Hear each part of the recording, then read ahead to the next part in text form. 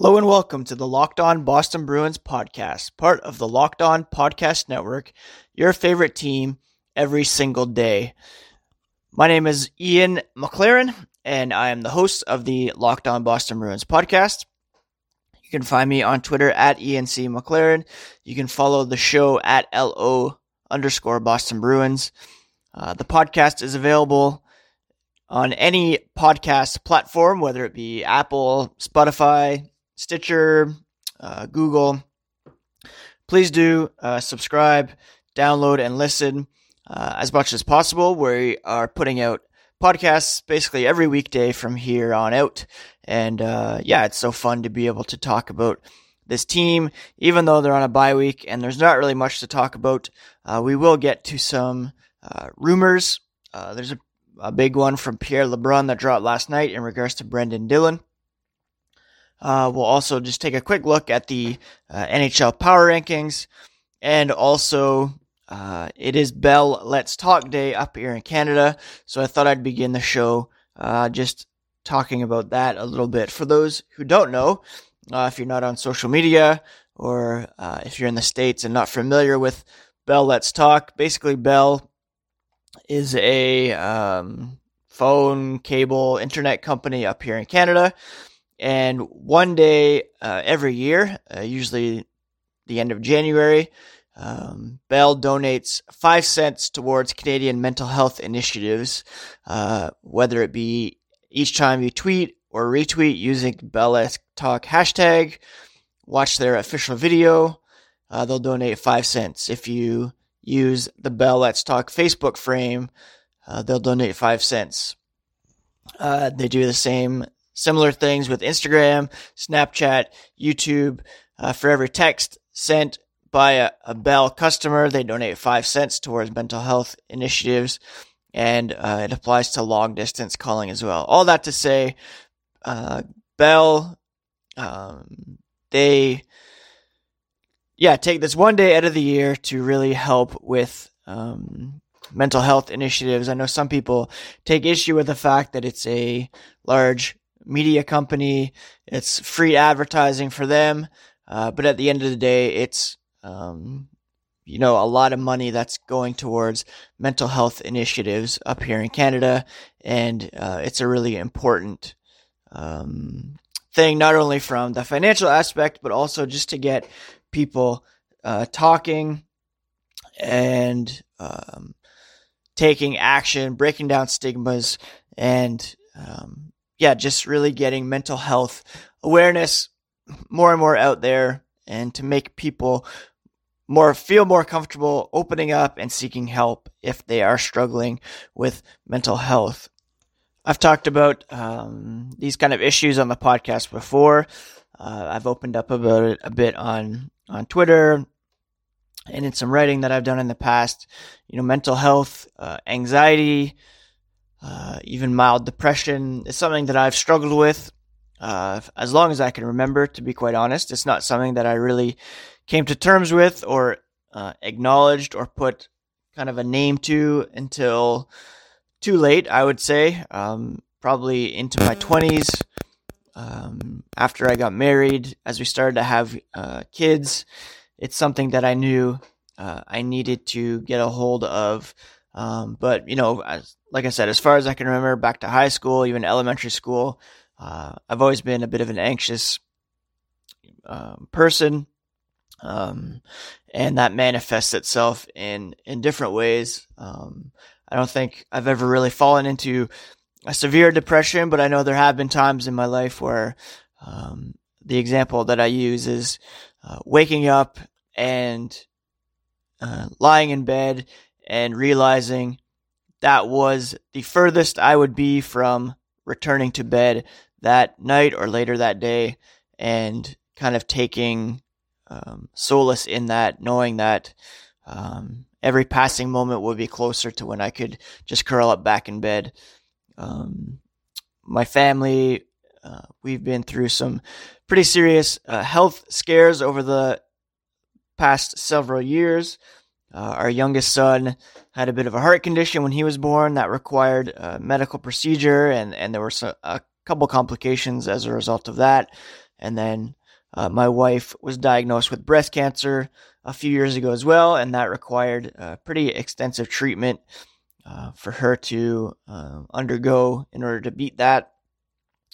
And the fact that we had 3 boys at the time was a huge, what can I say, trauma, I guess, on all of us. And it's really taken, even till now, for us all to really try to work through the emotional ramifications of going through that and seeing someone so close to you having to undergo that kind of treatment and being that sick. And it's still something that I am dealing with. So, several years ago, I took the step to get help, to go to a doctor, to be prescribed some medication. I went to a counselor to learn some techniques. And it may sound dumb, but the best thing I found is kind of using, to tie in the Bruins here a little bit, is the Happy Gilmore technique of finding your happy place. The counselor that I went to, he, had me close my eyes and picture a place where I felt most at peace in my life. And some of you may know that we lived in Scotland for a year, and there was this place called Neist Point on the northwest coast of the Isle of Skye in Scotland, which is one of the most beautiful places that I've ever been to. And we got to this Neist Point. It's kind of just like a little tiny peninsula that sticks off the island, and there's a lighthouse there, and it's this high cliff overlooking the sea. And we got there right at, not right at, but like a half an hour before sunset, and I'd never seen the sun so big, and we just stood there as the sun was setting, and it was just such a beautiful moment. And it's the place in my mind where I picture when I need to just stop and take some deep breaths and kind of center myself and remember that peace is possible and that everything's going to be okay. So that's one technique. If anyone is looking for something to do today, if you're feeling anxious, if you're feeling stressed, if you're feeling depressed,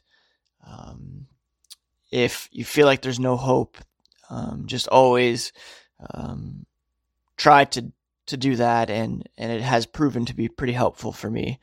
In terms of hockey, there's been a lot of players who have come out recently with articles or interviews just kind of admitting that they go through dark times, that they've sought help for mental health issues, that they've been on the brink of taking their own lives. I think of Robin Lehner of the Chicago Blackhawks. He's been very open in recent years about his mental health struggles. And he mentioned it last year in his Masterton Trophy speech. We know Dan Carcillo has been very vocal about this kind of stuff on Twitter. I think specifically also of former Bruin Nick Boynton, a guy that I watched as a teenager playing with the Ottawa 67s, and I was a huge fan of his back in the day. He was, just a great all-around defenseman, scoring goals, putting up points with the 67s, and then also amassing quite a few penalty minutes along the way. I was ecstatic when the Bruins drafted him. He played for the Bruins for about 5-6 seasons, and he came out with a Players Tribune article a couple of years ago just talking about his mental health issues, the toll that it took on him to be kind of seen as more of a tough guy in the NHL, having to drop the gloves on the regular basis, concussions, brain damage. He said, depression, anxiety, mental health issues, that sort of stuff can seem invisible sometimes to those on the outside, but it's worse than anything else I've ever dealt with. It can make you unbelievably sad to the point where you're crying your eyes out, and then the next day you'll just be so angry that you're almost out of control. With me, there have been times when the anger has been so bad that I legitimately worried that I might hurt someone or that I'd injure myself. But when family members, people I truly love and care about, would ask me what's going on or why I was so mad, I wouldn't really be able to tell them. I honestly wasn't even sure. He added that when he reached out to the NHL for help, they basically just chalked it up to him being addicted to alcohol, and they didn't really do much to help with those mental health issues. And he concludes his article by kind of pleading to the league to do more to help players, do more to, he says, at the same time, the potential to make a difference right now is so great. It's sitting out there for guys just waiting for someone to grab hold and initiate some conversations that will end up saving people's lives. At the end of the day, that more than anything will be the best thing for the sport, because this stuff isn't going away anytime soon, and hockey can either be on the right side of this or on the wrong side. With each day that goes by without any real decisive action, the league's legacy gets worse and worse. So hopefully there will be more discussions about this in hockey. Hopefully this podcast can be a small part of that, just keeping that conversation going. You all know that my email address is out there. My DM box is open on Twitter. I can try as much as I can to point to different crisis helplines or text helplines on Twitter, to just remind people that they have places to turn. I'm always here if anyone needs an ear or somewhere to be pointed for help. And you know what? I need that as well on a daily basis. I still struggle with anxiety. It's still something that's an ongoing thing, and I need to be reminded of that as well. Sarah Griffin, who has been on the podcast before, she tweeted out a cool infographic just reminding everyone that everyone you meet is fighting a battle you know nothing about. So be kind always. Always err on the side of kindness, and just try to help remind people that this world, there is hope, and that we can make a difference in this world if we just keep the conversation going, keep our ears open, reach out, listen, and just show kindness to others and help them along the way when they're struggling and when we're struggling as well. So be good to each other, friends, and thanks for listening to this, me go on about this again. I mentioned earlier the plan was to look at some NHL power rankings, but there's a couple Bruins specific rumors out there that I wanted to address. And the first one came from TSN's Insider Trading last night, where Pierre LeBrun believes San Jose Sharks defenseman Brendan Dillon is, drawing a lot of interest on the trade market. He said about 6 teams have expressed interest in Dillon, including the Bruins and the Carolina Hurricanes. LeBrun added he suspects the asking price would be a second-round pick and perhaps a prospect. Now, if you look at Brendan Dillon, he's a 29-year-old left-hand shot who will become a unrestricted free agent at season's end. He's currently making $3.27 million, so that would obviously be prorated if he is traded. Right now, he has a goal, 11 assists, and 73 penalty minutes for the San Jose Sharks, career high of 22 points in each of the last 2 seasons. So he's more of a banger, a big body, the kind of physical defenseman that the Bruins really value, kind of like a Kevin Miller type, but with more skill to his game. The thing with Dillon, as I mentioned, is that he has a left-hand shot, and the Bruins are already pretty well set on the left side. If you look at Chara, Krug, Grzelcyk, and also John Moore, who's been scratched as of late. I saw, when I mentioned this on Twitter yesterday, I saw, who was it? I want to get the Army Bear at JWIRB. He mentioned they do this move if they move Grizz for a forward. You get some size and grit on D. No one wants to move Grizz, but I would, he adds. I don't really have an appetite to move Grizz. I think they should try to re-sign him, especially if Krug might leave in the offseason. But I can kind of see the sense in that. If you trade Grizz in a deal that would bring you a top 6 forward, maybe like a Palmieri who still has some term, and then you then fill that hole with Dillon. Perhaps Moore and Dillon would be a better pair than Moore and Grzelcyk, or you trade Moore and add right-hand shot to play with Dillon. Who knows, but I guess that is possible. But again, I don't really believe that a left-hand shot defenseman is the priority for the Bruins right now. It's definitely the top 6 winger and a right-hand defenseman. Again, if they can, if they grab Dillon and then maybe flip Grzelcyk, I could see what their line of thinking is there, but I don't really necessarily believe that would make the team any better. Our old friend Jimmy Murphy is at it again, citing an NHL source suggesting the Bruins could be looking at Anaheim Ducks winger Ondrej Kase. I am very open to that. I really like his game. He's only 24. He says Sweeney and Bob Murray have already discussed what the price could be. No word on what Murray would seek, but the asking price would likely be draft picks and or prospects. There was some rumblings back in the offseason or training camp that Justin Falk would be traded for Kase. And I really think he would be a valuable addition to the Bruins forward core as a right-hand shot, very skilled player, ability to put up some goals. And, this is one time I hope Jimmy Murphy is on the money, but again, who knows if that is going to come to fruition. Tyler Toffoli was also speaking out in The Athletic via Lisa Nilman of The Athletic. He said, "It bothers me that he's involved in trade rumors." He said, "At the end of the day, it's a business. If they decide to move on from me, then that's the way it is.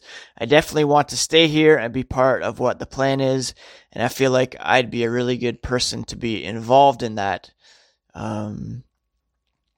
He says he thinks he's done a good job this year. It's been tough, kind of the rebuilding phase that they're in, and just hoping to make an impact for the Kings, despite their struggles. They're not really a playoff team. He is an unrestricted free agent at season's end. He's very much a hot target on the trade market, and the Kings, the position that they're in, it probably makes sense for them to try to get what they can rather than risk losing him on the open market. He is an important piece for them if they did want to keep him. With the thing that's complicated is that they have Jonathan Quick and Drew Doughty and Anze Kopitar under contract long-term, so they can't really do a full-on rebuild with those guys locked in. So it might make sense to keep Toffoli, who's been part of the team for a while now, but maybe he doesn't fit well with Todd McClellan's system, and if it makes sense for them to trade him, I think they will. And he's been one of the guys that I've wanted the Bruins to go after for a while. I don't think he'll be as expensive as, say, Pajot or Kreider or Palmieri. And I think he would be a good target for the Bruins for sure. Again, Elliot Friedman has said they have him in their back pocket if they want to make that move. I think they're waiting on to see what happens with the Kreider. But if they can make that move sooner than later, before the price goes way too high, I think they should do it because it would give him even more chance to ingratiate himself in the team, feel more comfortable, and just get ready for the playoff push. So those are some Bruins-related headlines and rumors out there. Those of you who have been listening to the podcast for quite some time will have heard all the great advertisers working with Locked On to reach sports fans. You may not know that Locked On Bruins is a great way for your local business to reach passionate Bruins fans just like you. Unlike any other podcast, Locked On gives your local company the unique ability to reach local podcast listeners. Not just any podcast listeners. A Locked On podcast listener If your company wants to connect with Bruins fans and a predominantly male audience that is well educated with disposable income, then let's put our company right here on this Locked On podcast. Local fans love to support local businesses. Text the word advertising to 33777 or visit lockedonpodcasts.com/advertising and let us know who you are. We'll get our team to help your team achieve Locked On advertising success. Again, that's advertising to 33777 or visit lockedonpodcasts.com/advertising. We look forward to hearing from you. Let's now finish the show with some other news and notes from around the NHL.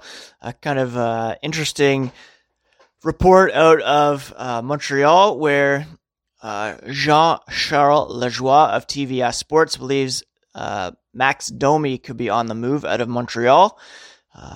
Domi is among several Canadians, he says, who could be attractive to other clubs before the February 4th trade deadline. He even suggests shipping Domi to Toronto for Kasperi Kapanen, who could have great chemistry with fellow Finns on the team, Jesperi Kotkaniemi, Joel Armia, where Domi could return to the city where his father was once a star. Star might be a stretch, but a fan favorite, I would say. I don't think that would really address the Canadiens' issues up front. Domi has been pretty decent for them so far. He had a big season last year. He's only got 12 goals and 22 assists this year after having 28 goals, 44 assists last year. He is set to become a restricted free agent this summer. He's making $3.15 million. I don't know. It'd be interesting if Domi were to not return to Toronto, but play for Toronto. It would make it easier for us Bruins fans to continue to not like that team. That is for sure. But if he stays in Montreal, then that doesn't really change either. Elsewhere, some sad news, kind of related to today's Bell Let's Talk. Former NHL goaltender and Hall of Famer Ed Belfour was arrested in Kentucky, of all places, I believe, on mischief and intoxication charges. It's his third arrest related to alcohol-based incidents. Back in 2007 and 2000 were the other two. I saw some people poking fun at his mugshot, making light of the situation, but I think Dan Carcillo said it best when he just pointed to the fact that this is a former hockey player in need of some serious help, and it kind of harkens back to Boynton's suggestion that the league needs to get more involved with current and former players to make sure that they're doing okay while playing and after playing the game.